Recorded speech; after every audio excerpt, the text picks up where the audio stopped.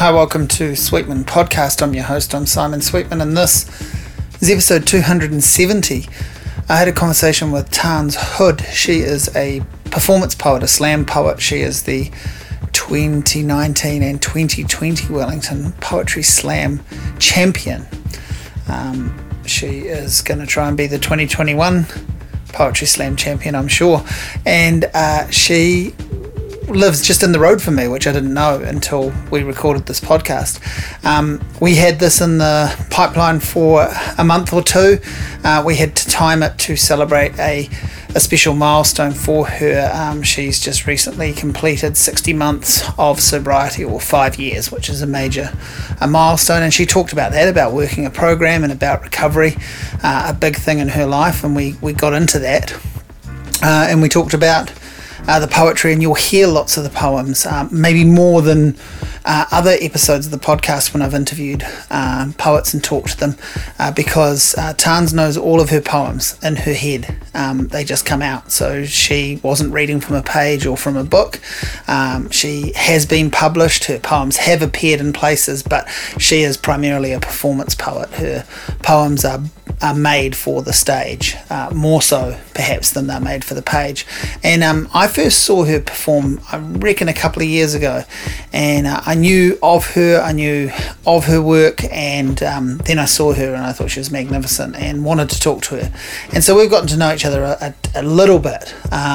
It's mentioned near the end here that she works at the library and I frequent the library, and so we'll have a chat when we see each other. But this was easily, by a long shot, by a long way, the longest conversation that we've had, and we got pretty deep pretty quickly on this one and got into all sorts of stuff. And I'm really thrilled with this, and I was pleased that she was interested in doing it, and it's really a great honour and a privilege to be trusted to help people tell their story, or to ask them questions and have them be this honest and go this deep and talk about stuff like this. So yeah, I really enjoyed this, and I hope you do too. And I love Tarns' work, and so maybe you will too. So yeah, I hope you enjoy this, and maybe you'll check more of her work out. This is me talking with Wellington-based performance poet Tarns Hood. It's like talking's your thing. Oh, a little bit. And your voice is your tool. Your voice is your tool. You've come prepared with everything. Yep. I usually start these things by sort of talking about how I know someone and how well we know each other, and how what the context. And we don't know each other that well, but we've, in the last year or so, we've bumped into each other quite a bit. But I feel like a year or so ago, I saw you at one of the poetry readings and vice versa. Yeah. And that's about it, right? Yeah, pretty much. I mean, I'd heard of you. Yeah. And this sort of thing happens in I guess, poetry and literary circles and stuff. Yeah. And then I saw you perform, and I haven't actually asked you about this beforehand, but would you be prepared to reel off a couple of poems during this conversation, or do you? Yeah. No, I feel like you carry them with you. I do. I'm quite prolific in my brain. So, they're all there. I thought that would be cool because apart from it being an advert for what you do, you've got a particular style, and also your content is your life. Yeah. In a lot of ways, right? Yeah. I mean, I'm pretty raw and honest with my journey and emotions, and when I choose a brief and when I write something, it's got to mean something to me. I can't just crap on about bananas or mushroom foraging, I wish I could be nonsensical, but pretty much a lot of raconteuring of true life events. Well, I want to talk to you about a few things, and I did we sort of had talked about doing this chat for a wee while because there's a milestone in your life that we're going to talk about too. But I'm curious to sort of, I guess, know what your journey is with poetry and words, sure. Language and reading and everything around poetry. Oh yeah, okay, sticky. I guess if we scale it back to I finished high school in Taranaki in 1999, and I knew at that time I just wanted to be famous. That's what I wanted to be. Small goal. Yeah, get out of Manaia, don't get pregnant, be on TV, radio, theatre, Broadway, stage, screen, anything. And maybe the first two things there were probably harder to do than the rest of that goal. To get out non-pregnant. Yeah, Hawera is the pregnancy capital of New Zealand, so that was... I wasn't even joking then. I was like, for a lot of people that would have that goal, that might be the trickiest bit. Oh, absolutely. I had friends forfeit uni for the sake of, growing a family, and that was just the wholesome rural way, For me, I didn't see a white picket fence. I didn't want to get married. I didn't want children. I just wanted to go to the creative capital of New Zealand, and 2000 I came here, went to drama school, did a postgraduate applied diploma in performance art or something like that. 3 years there, sort of flitted around a bit of TV stuff. I was on the Tribe and, extraing around the Strip and all sorts of stuff. And then I realised that I think I wanted to be a little bit more behind the scenes. I'd been writing terrible poetry since I was about 14. No one starts doing anything else. It's always terrible poetry this to was begin like with, right? Ganglands, LA, guns, bullets, all sorts of stuff, So this was inspired by the rap music you were listening to? Yeah, a little bit, yeah. I was very much, I was into Cypress Hill, Public Enemy, all of that. I went through many phases, but I think... lyrically, I was really sort of enchanted by rap and how you could tell a story with the rhythm of voice. It's an amazing component of poetry, isn't it? Hip hop or version of poetry. Yeah, because it is a poetic form. 100%. But some people don't. I always think people are missing out especially if people love poetry, if they discard hip hop altogether just because of column inches or the jarring nature of a first encounter.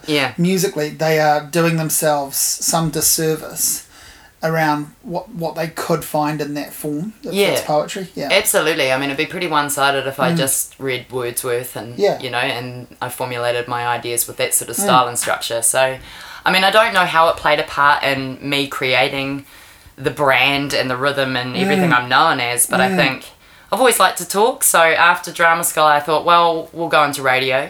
So I went in to Access FM in Palmerston North, and I was a creative writer there and an on-air announcer for The Breeze. I was known as Tania Two Tangles. It was on a breakfast show. That was a time. And then sort of moved to Wellington and became a writer for MediaWorks here, and then went into hospo, worked in theatres, and it just came to a point where sort of around maybe 2015 I'd discovered the poetry and motion scene in Wellington. I'd gone to a couple of gigs at Heaven's Pizza on Cuba Street, and I'd noticed a few sort of open mics at Meow, so I thought, I'll give that a hoon. But unfortunately, sort of at the same time, I was just starting to really get into the thick of a bit of alcoholism. So what I was trying to write and produce and say was really sort of muddy with where I was mentally and my physical health as well. So I plugged about for 1 year of scrambling on open mics, dropping lines, forgetting things, and I just I thought maybe to give my words a bit more direction, I needed to pull back on a couple of substances. So I guess from about 2016 I started entering slam heats and competitions, and I was no good in the first year. I sort of got third every now and then. No, that's pretty good. Yeah, it wasn't too bad. That's not no good. It wasn't any good, but it wasn't as good as Ellie Jacks or the people that I was seeing up there. What you've gone on to do, of course. Well, it took a while to sort of carve out that that path for me. It's a good start, though, I reckon. Not bad. I'd hate to see some of those earlier performances now, but of course, but everyone feels like that about anything they've done in terms of creative works. Not many people, write their hit single straight away. Yeah, for sure. Yeah. And then I think it was about 2017 where I was going great guns. I started to write with a bit more purpose, and I started to look at poetry as a way of getting something across in a unique way. And I knew that there were a few sort of subjects in poetry that were taboo, and I hated trigger warning poetry. I hate anything that requires an audience to have their back up a little bit first. Yeah, to be braced. Yeah. So I thought, well, why can't we incorporate real talk into this and experience? And so I guess just throughout my trials and errors, then, I started to formulate a bit more cohesive chat around things like mental health and addiction and, a few sort of shameful, embarrassing things. And I thought there's got to be a way to be able to, discuss these types of things, but also leave someone feeling like they've learnt something about you. So I guess one of my trial and errors was, how vulnerable do I get? How much truth versus how much poetic license? And I guess with the background of drama and radio, and being able to string a couple of words together, I could cohesively write something that I thought was tidy and a 3-minute package. And it turns out that I talk quite fast, just naturally. So when I wrote with my own voice in mind, which meant that all my couplets were all quick. Yeah. So it was good. I don't know how it happens. It's some kind of voodoo. I don't plan it, but... Have you... I mean, I'm going to be putting you on the spot when I do this, but have you got a good example that you can sort of spin out now of... maybe where you're at in that stage? Like, not an early embarrassing poem, but like a...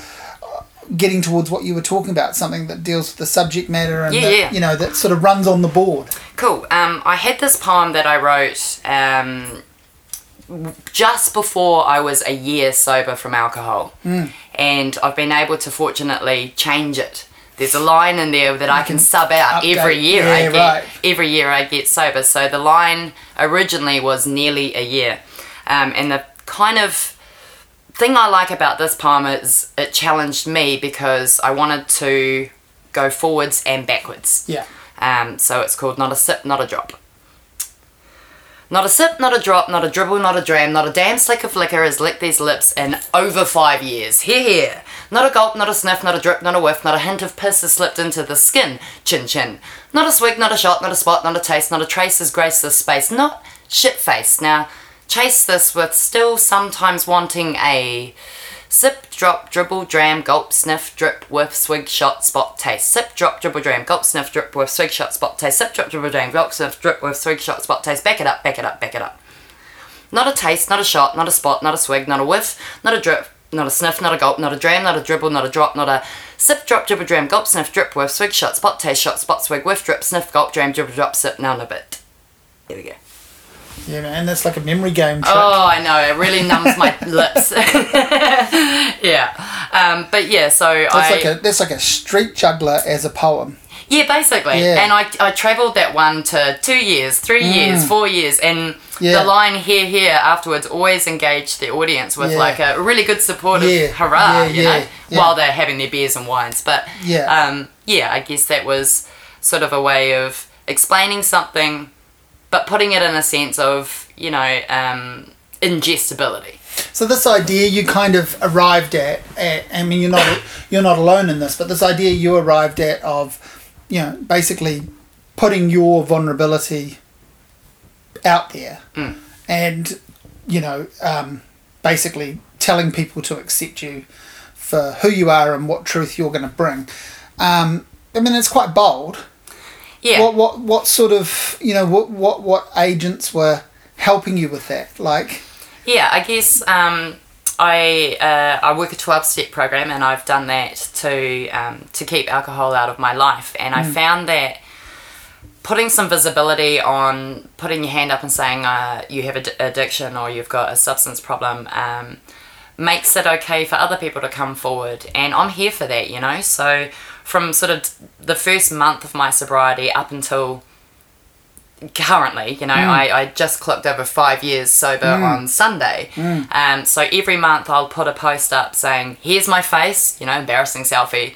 But it encourages and inspires change, and it also creates windows of chat. And every single time I would put a post up on Facebook or any social platform about my journey, I would get messaged, and I could then, help people or encourage people or just have a corridor about, just some real stuff about what the sort of dangers and dramas and dilemmas that come along with these things. And I figured I was getting such a good response with just those statements, that I thought, let's make some poetic reach. And I found that after doing a few shows, if I'd curate my set well enough where I'd do an irreverent poem, an identity poem, and then a sort of heavy poem about this, and then a couple of other fluff pieces, I'd get at least one or two people come up to me after the show and say, that was really brave, and my husband deals with this, or and that just lifts that shroud from this sort of thing. And so more and more that encouraged me to keep up with that message, and to just throw some light on something that's pretty dark. And I guess like in a purely sort of poetry sense and an ego sense, because there's ego in everything. Oh, so much ego. When you do that and get some benefit from it, in terms of people applaud the poem, or as you were just saying, come up and share a story afterwards, and they really connect. I mean, that has just enabled you to share more, right? Like, exactly. It's just like, I'm doing the right thing. I'm doing the right thing for me and for whoever, for these people, and I've got to keep going. Exactly. I think there's definitely catharsis in it for me, but there's ways to sort of sort of shape the message to fit the demographic. I don't often do a whole lot of booze pieces if I'm doing a performance for school kids. Yeah. But I will do something that they can still relate to those themes, whether it's something happening at home or whether they don't feel so isolated, I guess. So I mean, there's a lot of subject matter in that whole sort of abyss of piss talk, really. But I guess it's about sort of saying words that mean something, and then hopefully there's some takeaway from that. Poetry is such a broad church, such a huge, never bigger, I think. The options, the styles, and the personalities behind it, the people. And we've both gone to the same open mics and performances, and obviously gone to several different ones where you really see the gamut of humanity, and also the levels of, frankly, ability or confidence, confidence, because some people are nervous first timers, but man, they've got game. It's there, and some people might never have game, but they've given it a go, and that's fascinating, isn't it? But has that made you look for other things to read and appreciate outside and around, not so much influencing your style, but are you more in tune with a range of poetry now than you were from being more exposed to it? Yeah, for sure. I mean, I'm a bit of a snob. I don't like much poetry. I really don't. And I've always had to sort of re-educate people and say, I'm a poet. And they're like, oh, so is that like autumnal bloody weather off the page? And I'm like, no. I guess I say I'm a bit strict. Well, you're arguably not a page poet, are you? I mean, no. I know there are I'm printed, for sure. You're printed, you're published, and, there's a writing component to any kind of poetry, but you're a stage poet rather than a page poet. Yeah, and if, you'll 100% of the time will see me perform without a phone or a pad. Yeah. For me, it's about wanting to sort of deliver something in the most true, the most real way. And I applaud poets who read from their phone and their books, and but by the time I am going to say a poem to you, it's gone through 8-9 edits. And it comes the way it is. I mean, when I first started in 2015, there's a very much a spoken word delivery way of saying things, and I could hear it, and I hated it, and I was like, all I want to do is shake that up. I don't want that. I hate it. It would just turn me right off, But now I've started to see you've got like Word the front line in Auckland, where you've got school kids and there's 4 or 5 of them, and it's multi-voice, and that again is a relatively new style. You've gone from the days of Mark Kelly Smith, in 1982 in his Beatnik Chicago style, to being able to put multiple voices, multiple cultures, different languages, different sort of styles and structures, and I do appreciate the range. And things like the show ponies thing, where it's taking poetry to a whole other level of performance. I love it. Rock star poetry. Yeah, exactly. Yeah, it's interesting, isn't it? I mean, it's funny because there's certain things that I don't really get into with poetry in terms of how people deliver it, but then I know the way I deliver poetry is not, and the way I write poetry is not going to be for everyone either. And I think you just find your level, and hopefully you find your level and you're fine with that. Yeah. You know, that's definitely it. I think I find, like I said before, it's sort of for me, I can. As long as I sort of know what the basic demo of that crowd is, then I can give them something they want. I've done a couple of shows where I've done some very heavy adult content and some life living stuff, and it's hit 18, 19-year-old ears, and they look frightened and they don't get it. And so there's a lot of learning when it comes to, create the content for the crowd. Well, I'm only comparing you in one way in terms of how I first understood it, but every time I've watched Sam Hunt read and perform, and when I first saw him, he was the ultimate example to me of someone who, I guess, you understood immediately that they lived their poetry, that these stories, that they were him, that this was who he was. And now he will actually take some pages out and read occasionally too, but that never used to happen because he would deliver his greatest hits set that he had lived with, but now because he's adding new things.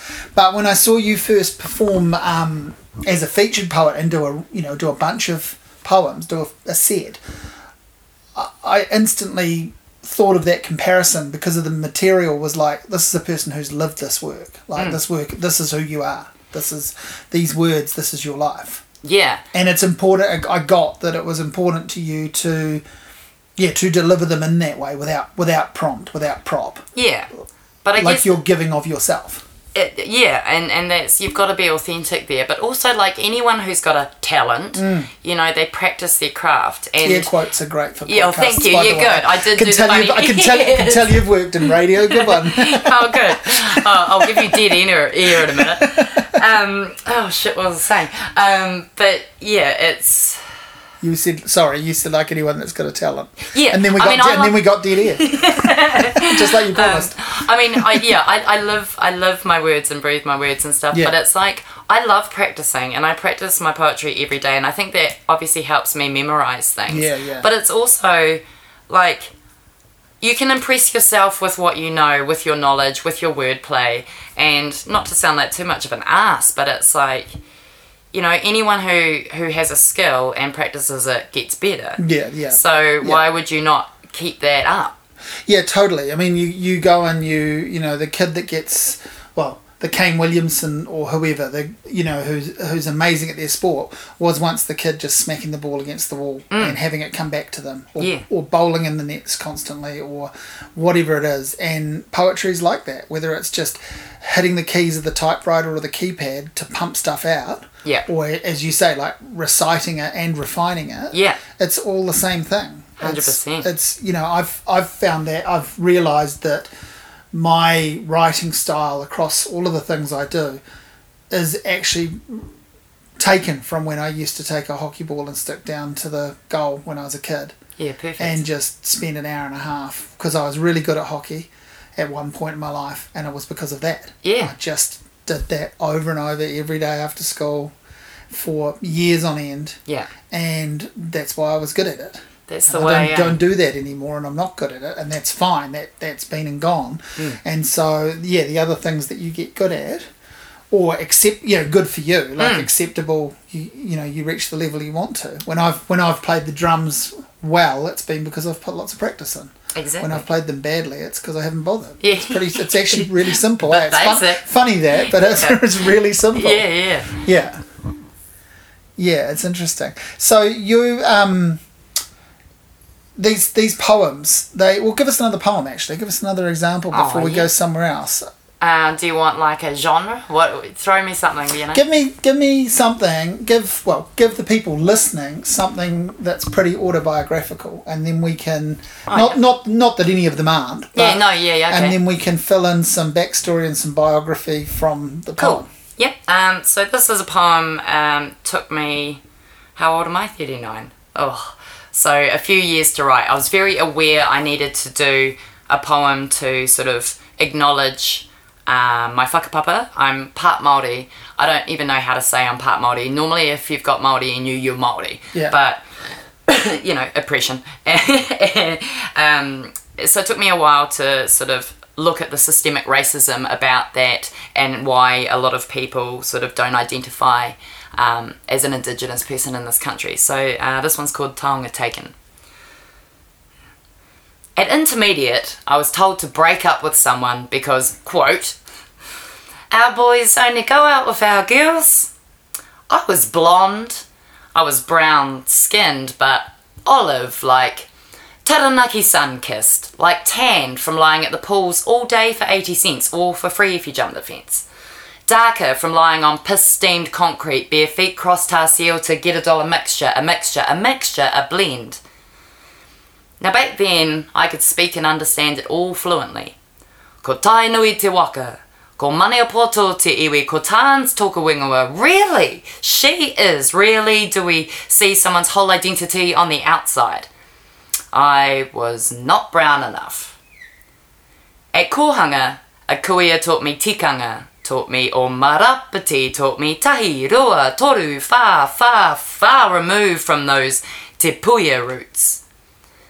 So my grandma was a sarank, which meant I sank into the category of colonial whitewash. You cannot see whakapapa.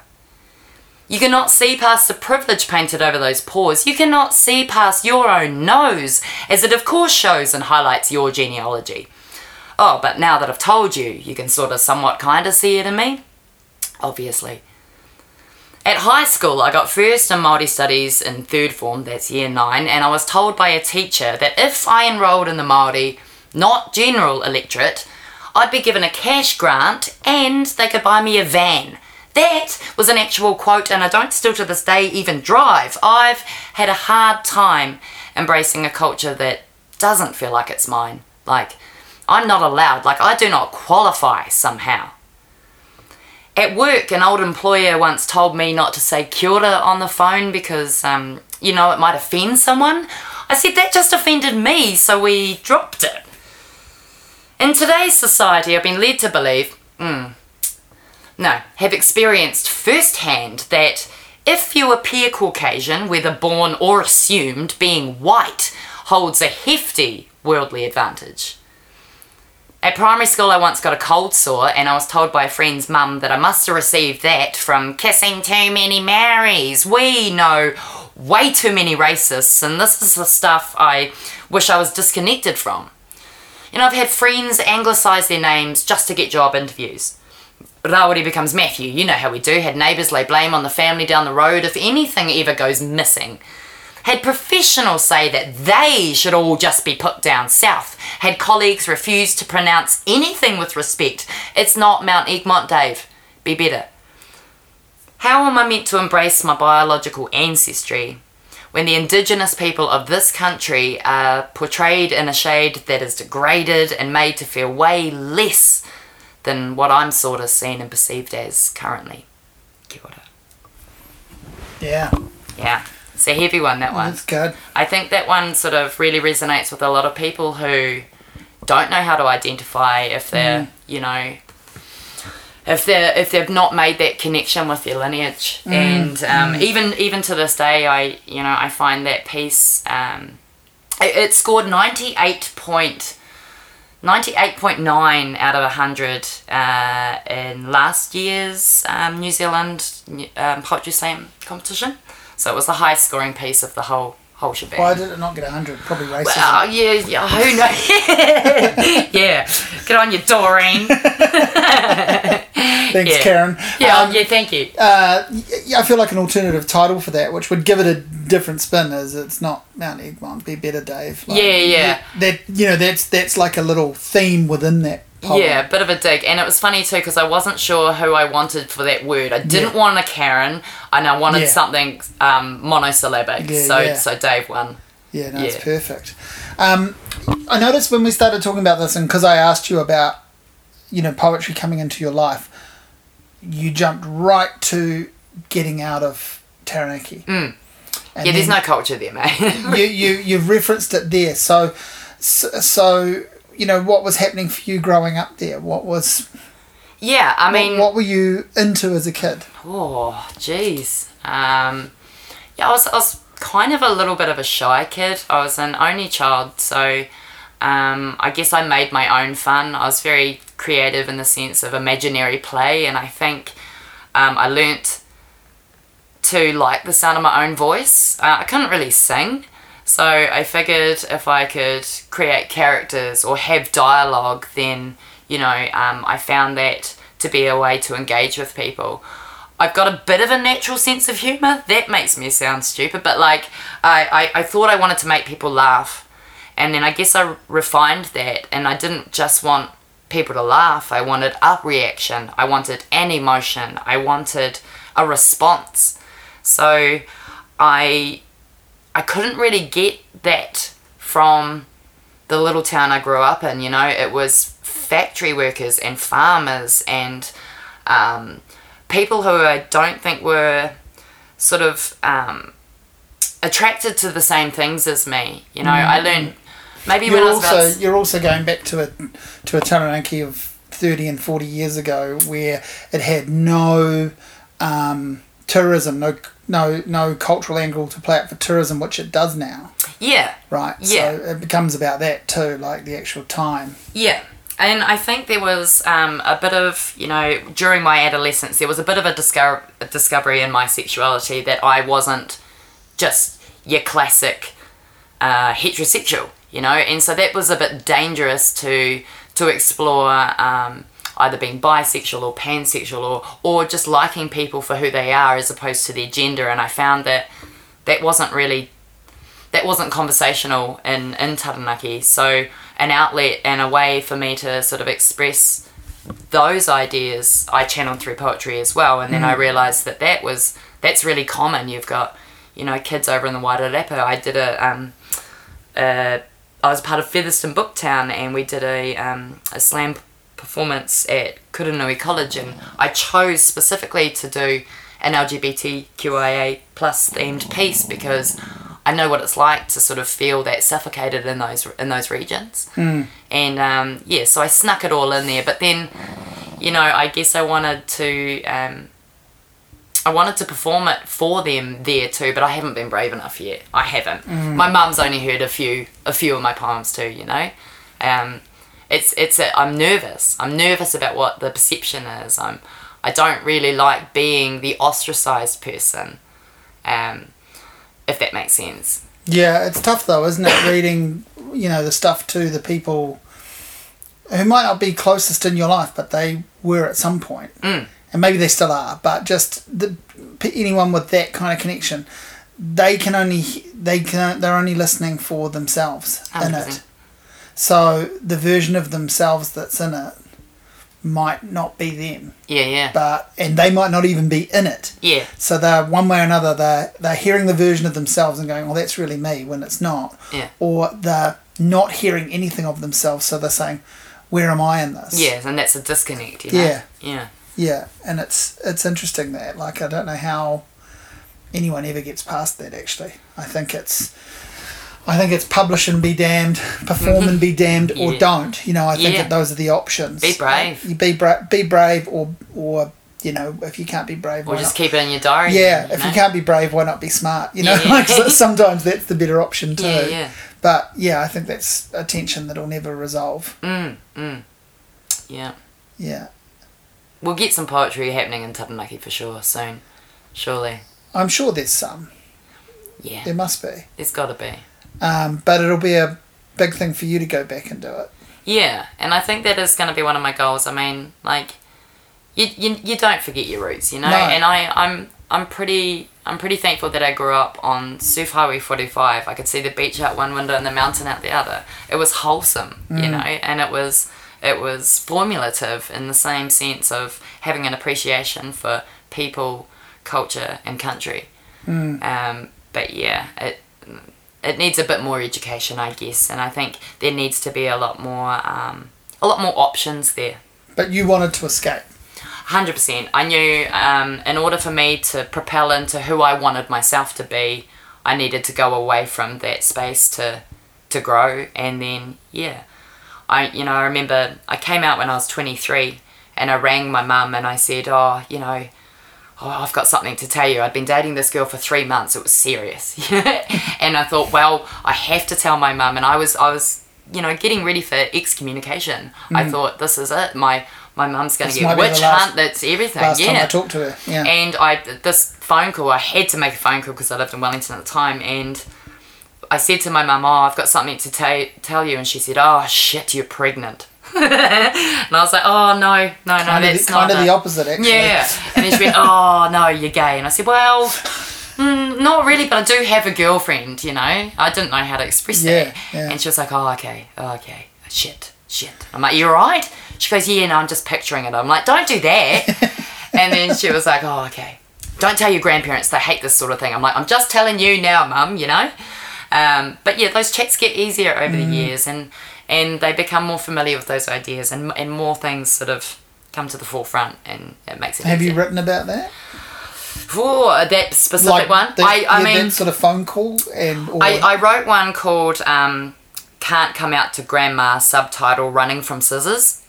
Because my grandma died in 2019. She was 85, and she was the only person that I didn't admit to.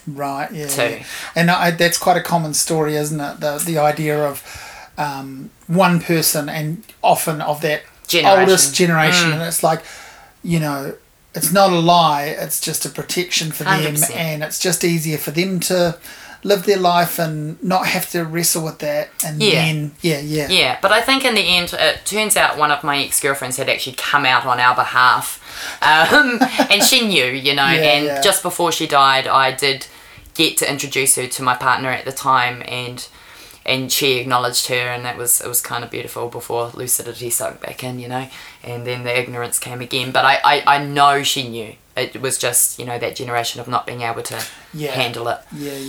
Yeah, so sort of, it's not really about whether they know or not, actually it's about having the conversation, isn't it? It's the idea of the awkwardness on either side, and I wonder if that is a bit of a classic repressed Kiwi trait too. Yeah, 100%. Yeah. But if you think about poetry in the same sense, you can have a one-sided conversation, Yes. You can have a confession, you can have... Which, to your point about, all manner of minority, and also you were talking about LGBTQ, etc., being present in poetry circles. Yeah. Having that as an option. Get that visibility.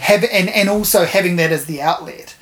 Yes, it's great for visibility, but it's but it starts off as being like their outlet to express. Exactly. Get that bottled up stuff out. You know. Yeah. That's good for everything.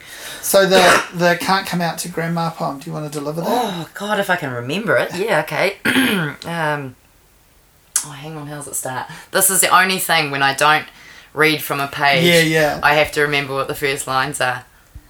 Oh no. Oh yeah. I have to change the dates on it, and also she died after it, so the tense. She's still alive in the poem, okay? She turned 85 in June, but she spelled hers Jeune, and she was the only one not privy of knowing about that rainbow side of me. So I've been out for about 15, 16 years, and the words, oh, hey, Grandma, I'm, didn't appear. Scared, queers and non-queers, hell yeah. So I told my oldest mate first, right, and she was like, that's cool, just don't come on to me. Oh, see, that's funny. It's mostly gross. Funny though, love you girl, but no. So from age 23 I go about this, I'm into women revelations organically, and mostly people were pleased and accepting. They're like, yeah, Tarns, we get it, no sweat, but My oldest living relative was relatively in the dark. My mum reckons she knew. And we think an ex told her we were a thing years ago at this party back in Mania. Oh, have I not mentioned I'm originally from the Naki? That is a tacky segue to say literally only gay in the village back in the day. Anyway. So I used to call my grandma every week, right? And every phone call used to go, so, you got a man in your life yet? Any Mr. Tall, Dark and Handsome? And sometimes it was ironic because like Sam, Anther, Tony or Joe, but no, Grandma, no. My ex-girlfriend reckons she knew. I introduced the two of them not long ago. Just a couple of gal pals on a van trip through Whakatane. Fucking Tania. Often they're not as naive as we perceive, but she... you know what, probably had a rough idea about her granddaughter's sexuality. I don't know. It didn't come from me. There you go. Yeah, nice. Yeah. My friend Jasmine was the first person I told her. She literally did say that. Yeah. Yeah. Great. It's the great thing about poetic license, isn't it? Is that what a lot of people think is poetic license is actually just the absolute truth. Yeah, exactly. You know? I've not written a diss poem yet, though. I've not been that person. And I've not written a hype poem either. Those are the two I want to try and do. Hype poem is like total brag flex, all of this about me. And I'm like, ugh. I need it because I need one of those in my repertoire. Yeah, like an entrance. 100%. Like entrance music. Yeah, exactly. You could switch them. You could write the diss poem in the style of a hype poem. Ooh. And you could write the hype poem as a diss poem. You're onto something. You could diss yourself. Yeah, there's... I could see you doing that. I probably could. I think I'm confident enough to run myself down for a little bit. Yeah. But yeah, no, I don't even need a producer's credit. That's yours. Oh, thank you. Oh, good. That's Sweet. yours. All right, cool. Maybe that'll get 100 points. Yeah, there you go. Yeah. Just pity points. Then I might need a producer's credit. Sweet. Fair. When did you start drinking? Oh, jeez. You know, I had a keg party for my 16th birthday. My granddad bought me a 30-litre DB draft keg.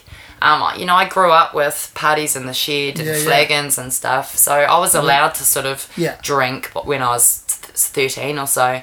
But was it like, did you feel it as like kind of pretty, like, obviously you're a bit ahead of some other people, you know, being able to do it, but you were pretty responsible with it? Like up until a point. Yeah. I mean, I made the Taranaki Daily News once when I wagged school and went to someone's house and drank all their homebrew and had to be like wheelbarrowed to a hospital and things. You know, there were problematic moments, but it wasn't sort of... It wasn't always problematic. No, not at all. I mean, I can't really...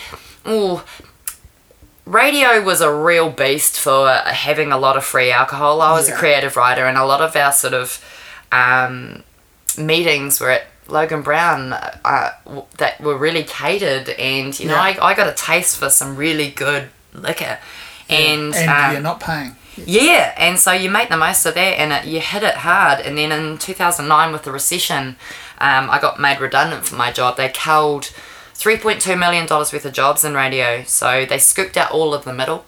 They kept all the seniors and all the juniors, and all the intermediate roles just left. So, you know, I lost my career. I'd won advertising awards, and I thought I was safe as houses, but I really wasn't. So I guess what I had to do was go back to pulling pints, and being in that state of, you know, losing the job that I loved and working in bars from 10 at night till 5 in the morning, you know, it creates some really bad habits. And so I just got myself into this unhealthy mindset and got hooked, and, you know... Bad cycle. Yeah. And, 2015 was, I guess, my rock bottom. You know, I woke up one day on the ground in my bedroom, and I was like, oh, had I slept on the floor? I wasn't sure.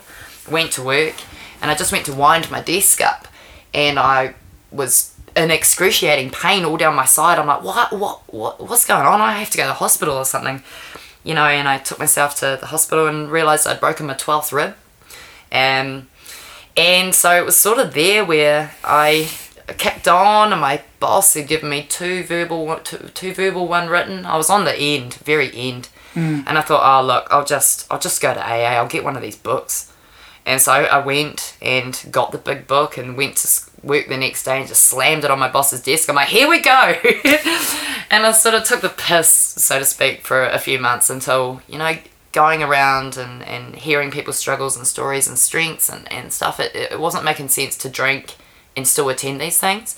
So, my last drink was the 31st of July, 2016 at 8:12 in the morning. Congratulations. Yeah, thank you. Because it's interesting, isn't it, when you think about giving something up. I think when you think about giving something up, there's that process of, everyone does it differently, but there is that little process of you believe you're going to take it seriously, but you're giving yourself a little out. And so you're kind of like going on a little tourist trip to check it out. I did that with a bit of voyeurism for sure. I did that with smoking. Yeah. Years ago, and then I decided, and I obviously failed. Like I gave up and then started again, and then I decided the next time, this is actually going to be for good. And so I think it's been, I don't actually count, but I think it's about 17 years. Oh, that's so awesome. it's just done, and I just don't do it, and I don't even no vaping, and and then I just sort of remember sometimes quite fondly my life as a smoker, but often I don't even think about it as well. It's so I'm lucky in that sense, but I'm also like, some work was done. It wasn't just easy. Oh yeah. Because I had a major failed attempt at it. I think I gave up for 7 months. Yeah. And that fucking hurt. Yeah. Starting again. I just tried 6 days. I can't do it. I just, in the past I'd had like a week of not smoking and then starting again. That wasn't so bad. But 7 months, it's like, why did I start again? Yeah. And then I think I smoked for, maybe only about 6 or 7 months. And then I went, right, this is it. Done. And with my not drinking at the moment, which has been about a year and a half, I said to you, like the way I'm describing it is, I didn't have a problem, but I stopped before I did. Yeah. That's sort of how I'm, because I don't, awareness. But I don't want to, I don't want to occupy the space of a person that's got an actual problem that they're addressing, because I might have actually just carried on drinking and it might have been okay. Could have been. But I also felt like it might not have been, so I wanted to create some separation. And so I may one day drink again, but the more I'm doing this, the more happy I am with not doing it. But that still took a few months. Yeah. I was thinking about it, and I was disappointed with myself when I had a summer where I basically drank every day for 30 or 40 days. Yeah. Sometimes not a lot, but a drink was poured. Consistent. A drink was poured. More consistent than it had ever been. Yeah. Yeah. And so maybe the volume wasn't as much, but just the regularity. And I kind of went, I've really got to pull back from this. Yeah. So I think everyone has those, that kind of, but it's almost like you're giving yourself a little escape route. Like, I'll take this seriously, but I also kind of won't. And then something kicks in, right? Yeah. Well, you start actually discovering your own personality, Like, I thought for so long that who I was as a person was only ever it was only ever apparent because of alcohol. It was only accelerated or exacerbated, or it was, I could really flourish in it when it just really wasn't. And it just took me a while to understand, how I operate. And I think the first year of giving something up, you're like, what's my favourite colour? What do I even like doing? Yeah. So it's just what now defines me. Yeah. And now it's kind of like I have to almost stay sober because there's a lot of my poems that I could no longer do. It would make me a hypocrite. Yeah. And that literally keeps me sober sometimes. Like I have days where, I'm like, I like that poem. I couldn't with conviction deliver that anymore. You have I'm sure you have more than one, but you have a poem, a rock bottom poem that kind of references that rock bottom you were talking about. Yeah, I think that's Tiptoe to Tumble, which was the timeline one. And this one was fun. I like a process, and I like being able to map things out. I'm almost like a sentence cartographer, in the sense of I like true events to be interwoven in a piece. And do you want me to do it? Yeah. Okay, cool. Oh, how's this one start? Oh yeah. You're reminding me of you're reminding me again of Sam Hunt, because he will have those poems where he goes, I can't remember the first line, and he'll actually go da da da da da, Yeah, and yeah. then just fire it and say, I'm just going to start from the second line. Yeah. I can relate. All right, cool. I can see how that happens now with memorization. Yeah. I usually like to open with something pretty savage too, you know. So my first line is usually like a whole "Here I am" first 5 seconds. Yeah. And so it's called From Tiptoe to Tumble. That's been a while. I remember the smell of spew on my pillowcase. I wake up a disgrace, caked in the waste of Courtney Place, my face a mess. I get up and dressed as best as I can. I was 33. The flashbacks of blackout, back out on the street, my feet carry me to a beach where I hollow out a haven in reeds. The need to feed this body booze chooses the loser who abuses her soul. A whole part of me had come undone. I was 31. Now I recall a fall from grace as I lost my place at a space at a desk with a swivelly chair. Then and there my dreams disappeared, as did my happiness, my partner, my income. I become numb with anxiety and fear, downing beer after beer and passing out into this nightmare. I was 28. The memories of melancholy madness. I go on journeys and kiss strangers and end up with randoms, abandon appointments and end up on gurneys, learning how to control my liquor, consume quicker, got sick in the sink, drink, cruises, purple goannas, tattoos and white KGBs. I was 17. I can go back to a time when I was responsible and could dine with fine wine, when I was fun and pleasant to be around. I found solace within sediment. This inflicting impediment had not yet grabbed me. I was 23. In retrospect, I reminisce about getting pissed. The gigs, the goon bags and gag reflexes, creating complexities by having sex with exes, being hectic hot messes and states of distress. I digress. Those moments of moderation became like folklore. Pour carafe into coffee cup, I slip up and slip over on moonshine. This timeline of tipple took me from tiptoe to tumble. I fumble as I stumble through the rubble using new legs. No longer do I mumble or slur what's being said at 39. I realise that I'm going alright. I can remember most things these days. There you go. Ironic, because I did forget a bit of that. I was going to say, I noticed that because I'm here watching, and I thought you were working hard to do that. It was a recovery. Which is good. Yeah, well, hey, nice pun. That was awesome though. Like it was great to watch you do that and actually watch you doing that work. You know, which people listening to this, some will have noticed the little stumble, but some won't have. I'm going to hate when I listen back to it. I'm going to be like, oh no, because I very rarely do. It's just a reminder you need to practice. Thank you. Thanks for digging that one out. 4 years later. Yeah. No, it's impressive. Like right now, I'm sort of thinking like, what else can I get you to do that's from the deep dark back memory cave? Like, are you doing this to me, man? No. Jeez. I think I do. I have enjoyed my poems getting better. You know, there's still some classics from back then where I'm like, oh, this is brilliant. You know, this is a real Susie one, or this is a poem about a woman from Boston, and the only reason I like that poem is because I like to say the word Boston in it. But they get better, and they make more sense. But sometimes you've got, it's like the band playing their songs. You've got the ones that are going to hit the points too, and it might not be your personal favourite, but you know that it's going to get a good reaction. Right? See, the ones I like, the ones that I don't like are the crowd favourites. That's annoying. I hate them, and I hate doing the same. Well, do you think the Rolling Stones like playing Satisfaction? I don't reckon they do. So.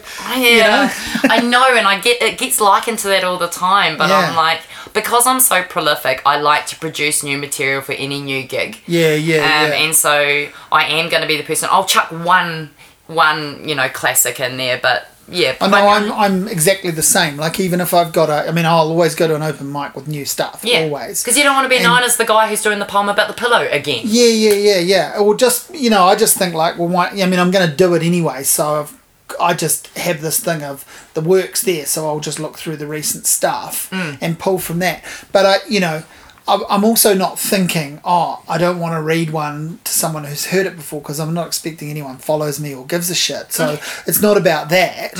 But it is interesting, like when you do a reading that's like, you're doing an actual set and you've got some firm, or like I've got some a book bangers. Or like I've got a book out now, so when I do readings I kind of have to refer to the book. Oh, you got to it's merch. It's you merch. Put it up yeah, there. that's right. So I've got to do that. But actually it's funny, after the first few times I started reading more and more new stuff, because it's like I've read these things heaps now. Yeah. But I'll always do something from the book. Yeah. But now I try to find different ones. Yeah. That I haven't. That aren't the sort of guarantees. Yeah, I'm with you. Sometimes and you just can't avoid, like, this is a guarantee. I've got a poem that mentions Kim Hill and Paddy Gower, and so I can read that anywhere because topical, relevant. Because people know them. Exactly. And there's a bit of an impersonation that happens, and about Kim. Yeah, and there's a funny story that happens in it and stuff. So it works. I know it works, but it doesn't mean it's my favourite. Yeah. But I know it's, I know I'm going to do that. Yeah. So that kind of thing happens. Yeah. But it's nice to also, don't you find, you're actually challenging yourself by performing the new material as much as you're challenging an audience, right? Yeah, absolutely. And I think, like you grow along with your works too. So, yeah. It's about being current and on your own emotions and reading your own vibe. But yes, you've got that thing that if you were drinking again, you'd not only be a hypocrite, you'd actually have to, and you not only struggle technically to remember things, but you literally would have to retire that material and a lot of it, and then it's good material. So that I can see how that becomes a helpful kind of, a guiding force. And hey, don't let the work down. Never mind letting yourself down. Don't let the work down. There is a temptation of being the artist that goes through the blue period, though, right? Like, I don't know if I'll relapse, but I know that there's going to be some grittiness. There will be some work in there. And I just, I don't really want to test that right now. No. But. So you talked about finding your, kind of finding and redefining your personality in that first year of sobriety, of going like, who actually am I? And so how has that evolved along 5 years? Like when did that kind of start to make more sense and not be such a worry? Yeah, I guess there's a poem that I wrote called Double Brown Eyes, and it was about...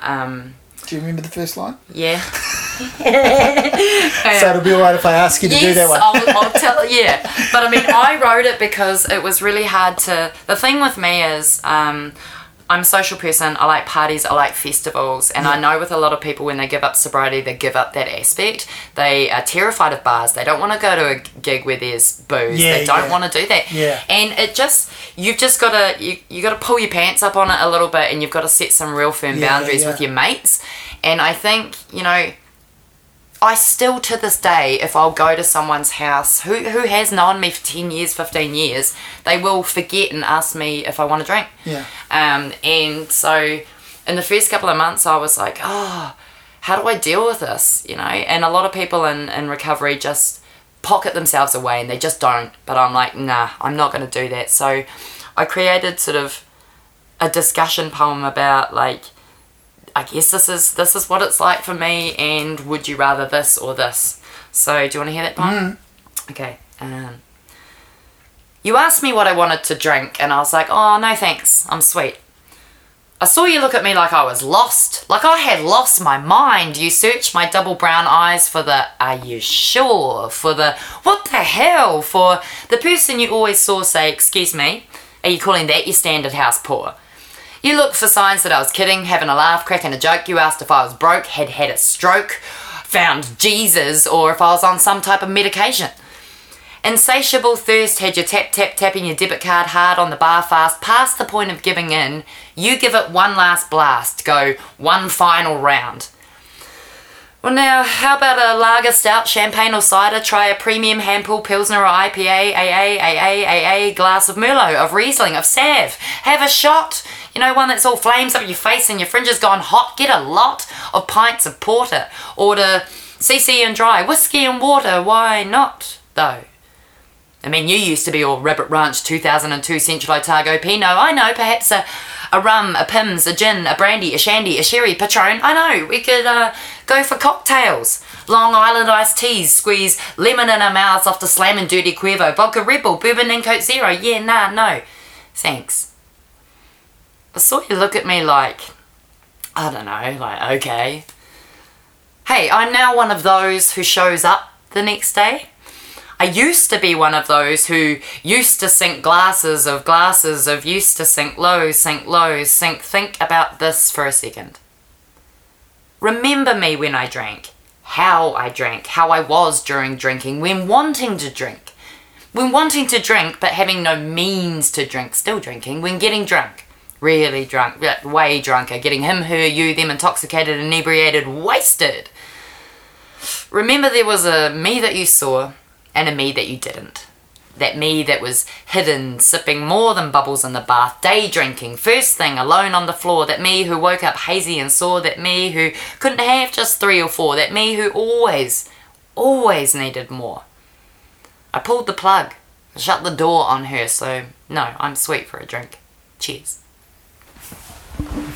Yeah, that's good. Yeah. I've been trying to, when people invite me, I mean, it's interesting that, because I try to, turn up to things still. Like, I made sure that I didn't just, I gave up and then there was a lockdown, so that was quite good. So I got through that period of, there was no... Yeah, no soirees. There were no soirees. I didn't have to say no to anything.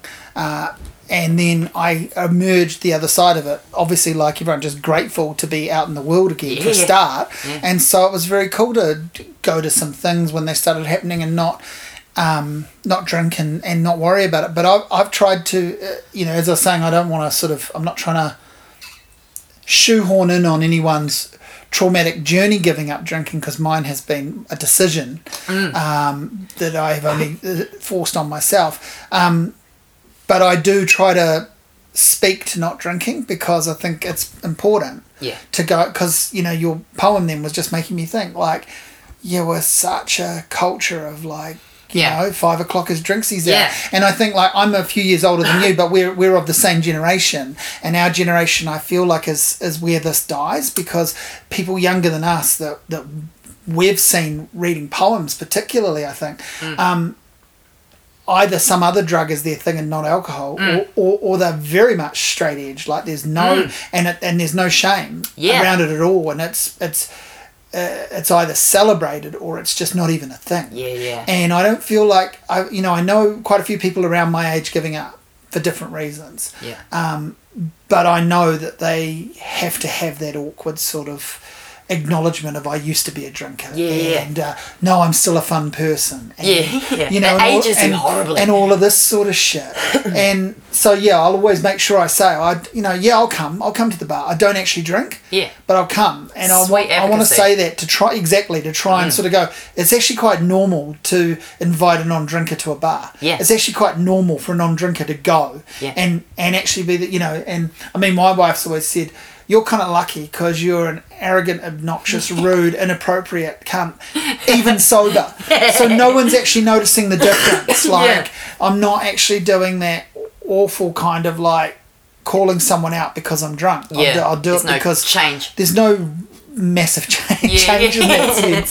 So maybe I need to go to, a different kind of therapy, I don't know, or I'm just embracing that as who I am. But I think that's, what I mean? I think that's quite an important thing to be able to say that. But also, at the other end, I've got a friend who gave up drinking for quite a while, and then he started again, and and I asked him why he started, and he said, I got sick and tired of having to tell people my sober journey. So I just decided it was easy to have a beer. And he's like, I just have them every now and then. Like, he has it in check. And that's his personality, where he's just like, again, it's that great sort of repressed Kiwi thing of like, I don't want to really make a big celebration of myself as someone who finally conquered a thing that was making me unhappy. So you know what? Just buy me a fucking drink and I'll sit and have it. Oh, mate, I can, like, relate to him, like, literally last Sunday, like, everyone's posting, you're an inspiration, huge achievement. I was like, fuck off, I'm just a alcoholic who hasn't had a drink for 5 years. I've done some work. But, I was like, don't... I felt it's not over. Because you said to me, I contacted you. I mean, I was going to talk to you for this podcast anyway.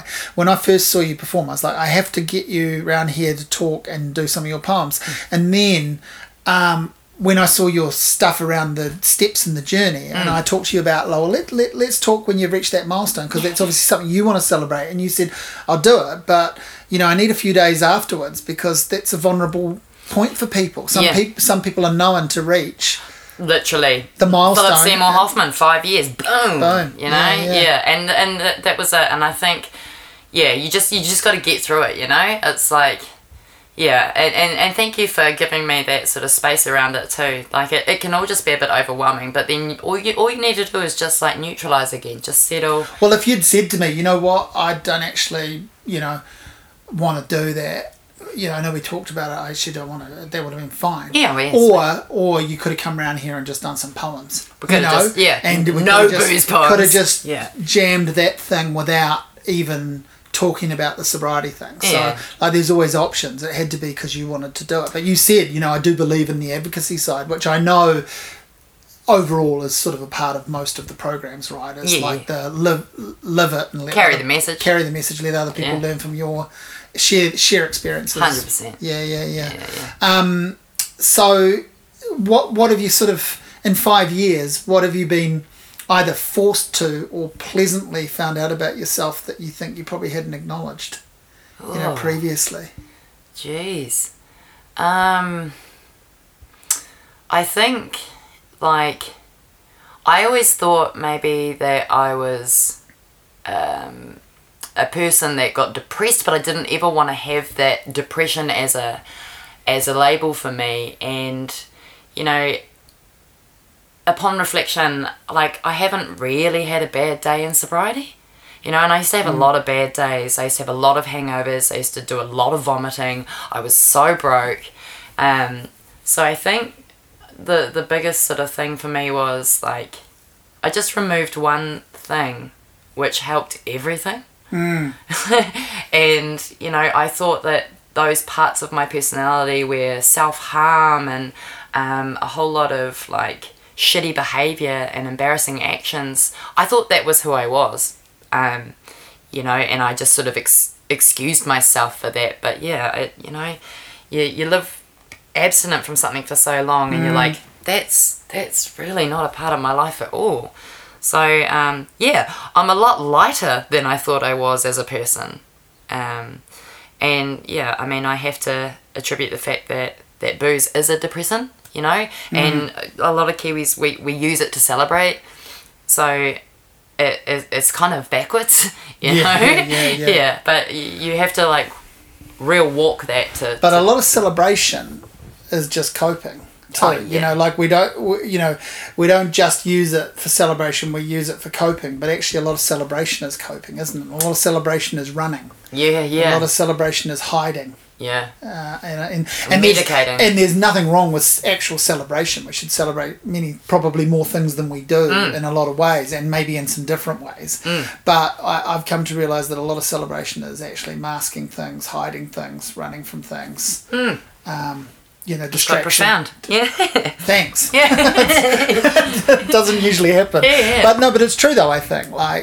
And from my experience of not drinking, I'll never get sick of waking up feeling sweet. Yeah, seeing the morning, eh? Yeah, and just that's it. The mornings they didn't and I exist. And I'm not pressuring anyone into giving up if they don't want it. If people have a handle on drinking. Yes, awesome. And that's what I learnt too. Not everyone drinks the way I drink. Yeah. That is huge. I was going to say that must be I'm like, oh my god, people can have a Pinot with dinner and be sweet. They don't have to drink that whole bottle. Yeah.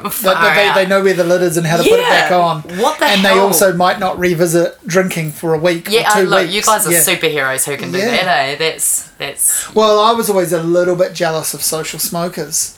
Because I guess that's how I started, like a lot of people start, but I very quickly jumped over to no man, I want this to be an Olympic sport, I'm fucking good at this. And then it was like I want to never do this again. So that's just going to be my outlook, and so I'll happily stand around with a smoker. I don't even mind getting a whiff, and I'll never complain about it. But I just know I can't go back there.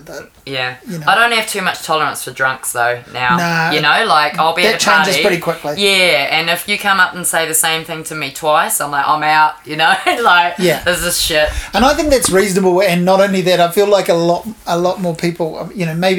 maybe a few more sober people in the world will redress that balance, and that a lot more of that should have been happening, because I know I've been that guy. Yeah. And even when I was drinking, I know I've been the person that's recognised someone's boring the shit out of me with their drunk talk. Yeah. Even as I'm drinking with them, just waiting I'm for just you, but not on that level that they're on, and I don't want to say to them, mate, fuck up, go home, you know. Stop but it, maybe I should have. Yeah. That stuff's all very interesting. But I think what I learned as I was getting a bit older was that you trick yourself into thinking you're not having a hangover. And then... Or you think you've passed you think you've... Yeah, you're in the age now where you just get that affect slight me. headache. Yeah. And I think, you know, being a parent, I would get up and deal with my child fairly well, and that convinced me, that's another thing, the hangovers aren't there. You know, I don't drink as much, whatever you tell yourself, but you've metabolized it better. Yeah. And that's all just tricks. You're just convincing yourself of nonsense, because just bargaining with your own brain, just exactly it, which is for your own comfort, which is the seed of not a seed of, but that's a symptom of addiction, isn't it? Is the addiction telling you what it needs? Oh yeah.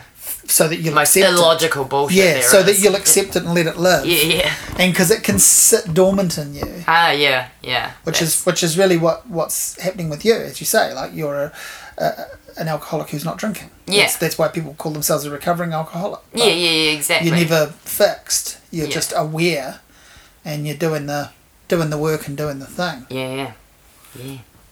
Cool. And some people drink because of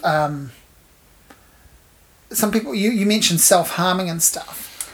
Yeah. I mean, the thing was, I would get I would drink a lot and just become really emotional, so my moods would be really high and really low. It's almost sort of bipolar within bourbon, right? Like, it was I would want or need attention, and I think if I didn't get it, or I didn't get the desired response of whatever was going on for me, then I would take it to the extreme. And so, you know, I spent a lot of time being miserable with myself, and just tell me to just take it out on yourself. Tell me to fuck off, by the way, if I'm asking you things that you don't want. Look, but I was interested in the idea that, like, when you mentioned that, I thought, was that propensity in you before you were drinking, or was it drinking that brought that out? It's definitely drinking that brought it out. I've never attempted suicide sober. Yeah. You know? And I had CAT teams called on me. I'd been arrested. I was aggressive, you know? And, like, anyone who knew me from 5, 6 years old in Manaia up into, you know, when I moved here when I was 18 to my mid-20s, like, it wasn't a part of who I was, but it got there. And I think... You get so hard on yourself at some point that the only thing you can do is punish yourself. And yeah, it's really nice to be able to treat my own self with love and respect now. Yeah. I mean, and I'm very, you know, self-harm is a really tough one, because you can either see it or you can't. You know, scars are inside as well as outside. And yeah, alcohol was the thing that allowed me to entertain the thoughts of I would be better off not being here, you know. And that's just cheating, just taking an easy way out, or just buying into something that wasn't really there. So what keeps you here now? Like, what keeps you excited about life? And I work at a library, and for someone who's got OCD, it's the best place really, because you put things in order, you find things for people, there's systems, it's fantastic. But yeah, I'm very jealous of your job, and I see you there quite a bit, because I'm a big library fan. I am putting your reserves on the shelves quite often, actually, and I do look at what you get out. It's really good. I did 5 years in event management and sales and sponsorship, and I caused myself a hernia. I was earning lots of money, but it was doing me in, you know. It was just, I had to get money out of Auckland during a lockdown for immunocompromised kids last year. I'm like, this is not, I don't want to do this anymore. So I took a change, took some time off, wrote some poetry, smoked some cigarettes, drank some coffee, sat under an apple tree in Ardo Valley. And then, you know, I wanted to live a life where I can be recognised for the craft that I am, grow it, build it, and be in an environment that supports it. So I guess, you know, for me going forward, I like to... I'm not an influencer because I'm not that cool, but I've got enough swagger to be like, hey, these cool decisions are a choice, you should do it. So I keep on bettering myself so that other people can get better. And you're part of a scene within, I mean, there are many scenes in poetry, but you're part of a scene within poetry that is influential too. Like there are, you know, you're very modestly talked about doing okay in a slam, but not great, but you've gone on to do really good things. Well, I won 2019-2020 Poetry Slam Champion in Wellington. No pressure this year. Oh, and how am I going to get the 3-peat? They're not going to give it to me, eh? I almost don't want to qualify. Well, I think you've got time to work on that whole, like, hype disc reversal thing. And that's going to be your shit. Yeah, God. No, but so, you know, you've achieved within that. And slam poetry is arguably its own thing within poetry. It's a vibe. It's a mood. That's it. There are people that go for that. Yeah. And there are people that also don't want slam poetry in their life. They think that's not serious or real, and their poetry about autumnal hues is real. Hey, I read poetry on RNZ last year, and people were messaging in saying that is not poetry, you know? Yeah. And I'm like, well, it's not for you, but it is for me. Yeah. It's funny, isn't it? The whole time you've been here reciting these poems, I've just been going, why don't they give you a fucking show on RNZ where you just do your poem? You know, why don't they give you a spot? But I was also thinking, and I was going to say they're that not afterwards. Ready. The audience but I was going to say they're not ready. Yeah. Like, I've had to read a poem out live on air on RNZ, and you know, my poem that I read was safe. Yeah. But I was really pleased to get the chance to do it. Yeah. Like the book, it was an amazing experience, and I got okay feedback from it. But I was definitely going, shit, this won't be everyone's idea of what a poem is, you know, Yeah. So I felt it. So I can only imagine. Yeah. But slam is its own thing, and you know, it's got a following. Yeah, I mean, slam is it's a format. It's 3 minutes, your own shit. It's about wowing and connecting, right? Like, no music, no props, no costumes. It's about delivering an impactful message or entertaining something and getting points on it. And yeah, it's fickle because all slam is only crowd judged, but that's how you get better. If you can please a bigger crowd, more crowd, a diverse crowd, then that means your words are more relatable. That means that you make sense to more people. So I love the opportunity to be able to, you know, make a big statement and deliver it in this kind of cool way. It's like sport for words. Yeah. Yeah. But yeah. I've asked you here to basically just rip off the plaster. Yeah. Is there anything that you want to bring up that I haven't asked you, or is there anything anywhere you want to go that you wished we had? No, I think I don't feel too embarrassed about what I've said. Well, you shouldn't. It's an awesome opportunity to have a yarn with you. Yeah. Is there a poem you want to send? You want to finish up with? Oh, again, shit. No pressure, but look, I'll give you my newest. Yeah. So new shit indeed, as they say. Yeah, scream it out. So this one is it's about sort of the serotonin you get from screens, right? Like sometimes I'll look at my YouTube videos or my website and I'll be so into the analytics and I'll be like, 1,900 people have watched this. Is that enough? And then I'll check 15 minutes later, 1,901. I'm like, ooh, you know. So and that's actually just you hitting refresh. Off different devices. So this is called digital dopamine, and you guys can't see this, but it actually has actions. I don't know if I want to do the actions for you in here. I'll leave that up to you. Yeah. It goes like this. Digital dopamine through screens, views, seen, react. Like, love, care, haha, wow, sad, angry. Can we get our serotonin fix with however many clicks this new post has had? Like, love, care, haha, wow, sad, angry, sad. I mean, bad selfie if it's been up on your profile for a while now and somehow still gain no recognition. Fishing for compliments and boosts of self-esteem, seen. 3 bouncing ellipses, then they disappear. Share, like, love, care, haha, wow, sad, angry, wow. I mean, how have we become so desperate, so dependent on electronic acknowledgement follow back, accept friend request? I don't even know who they are. Are we too plugged into our devices, to the machine, seen, post removed? Are you sure you want to delete, unsend, retweet?